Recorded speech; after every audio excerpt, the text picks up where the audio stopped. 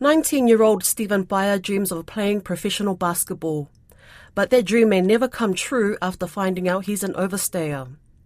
Bayer arrived to New Zealand from Tonga when he was just 2 years old. To his friends, Bayer is as Kiwi as Pavlova, but in the eyes of the authorities, he's an illegal migrant. Human rights activists have long criticised New Zealand's treatment of overstayers, particularly immigration policies denying citizenship to overstayers who arrived in New Zealand as children.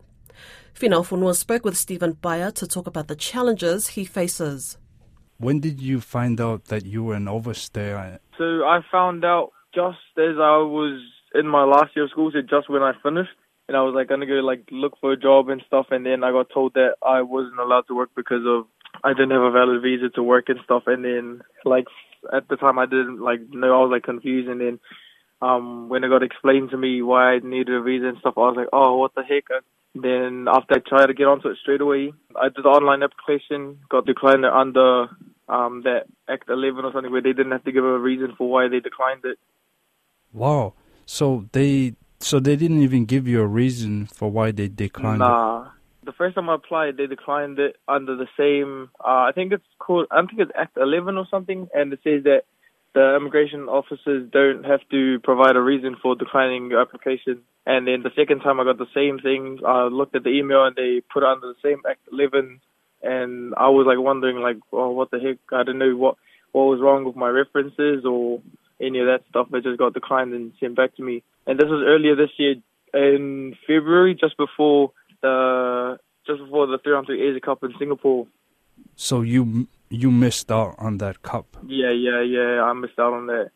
Have you heard from any expert or from, I don't know if you're using an immigration lawyer or anyone about why it could have been declined? The lawyer that I was talking to, they were saying that sometimes a lot of the cases they'll just look the immigration officers will just look over your application, and if it's what certain name, say Pacific Islander name, they just wouldn't even have a look at it, push it aside, decline it, and then just send it back to us. So it must make you angry. Yeah. I wasn't too angry. I was more upset and confused at why it would have been declined, because I've literally been in New Zealand for my whole life pretty much, and being declined is just hurt more than made me kind of angry, and especially being having the opportunity to go and represent Tonga at the Asia Cup in Singapore. It was really heartbreaking for myself not being able to compete in that.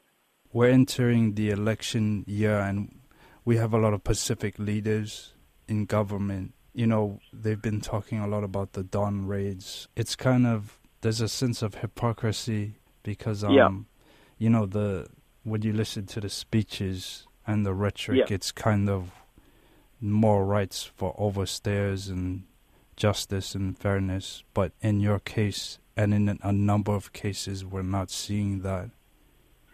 Definitely, I agree that there isn't so much fairness.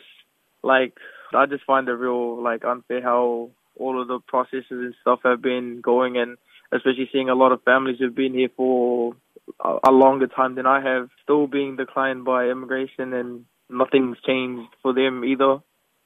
And you live in fear of you could be taken away? Definitely. I was scared to leave the house, scared to go to trainings and stuff. Every day I'd leave the house and I'd just pray that immigration doesn't just come out of nowhere and pick me up, and I'd always think that I'm on their radar as the first one to come get picked up, taken to the airport, taken to Tonga. I've always just had a real big fear about it, and it stresses me out every day just knowing that they can just pick me up at any time, any place, and just take me. A lot of us Pacific Islanders, we come to New Zealand for a better future, and our parents bring us here for a better life. Everyone comes here in search of future for their families and stuff, and especially if we've been here for X amount of years, for so long, and New Zealand's all we know, growing up here, not knowing anything about Tonga, and then all of a sudden we have to get sent back. That's real traumatizing for us.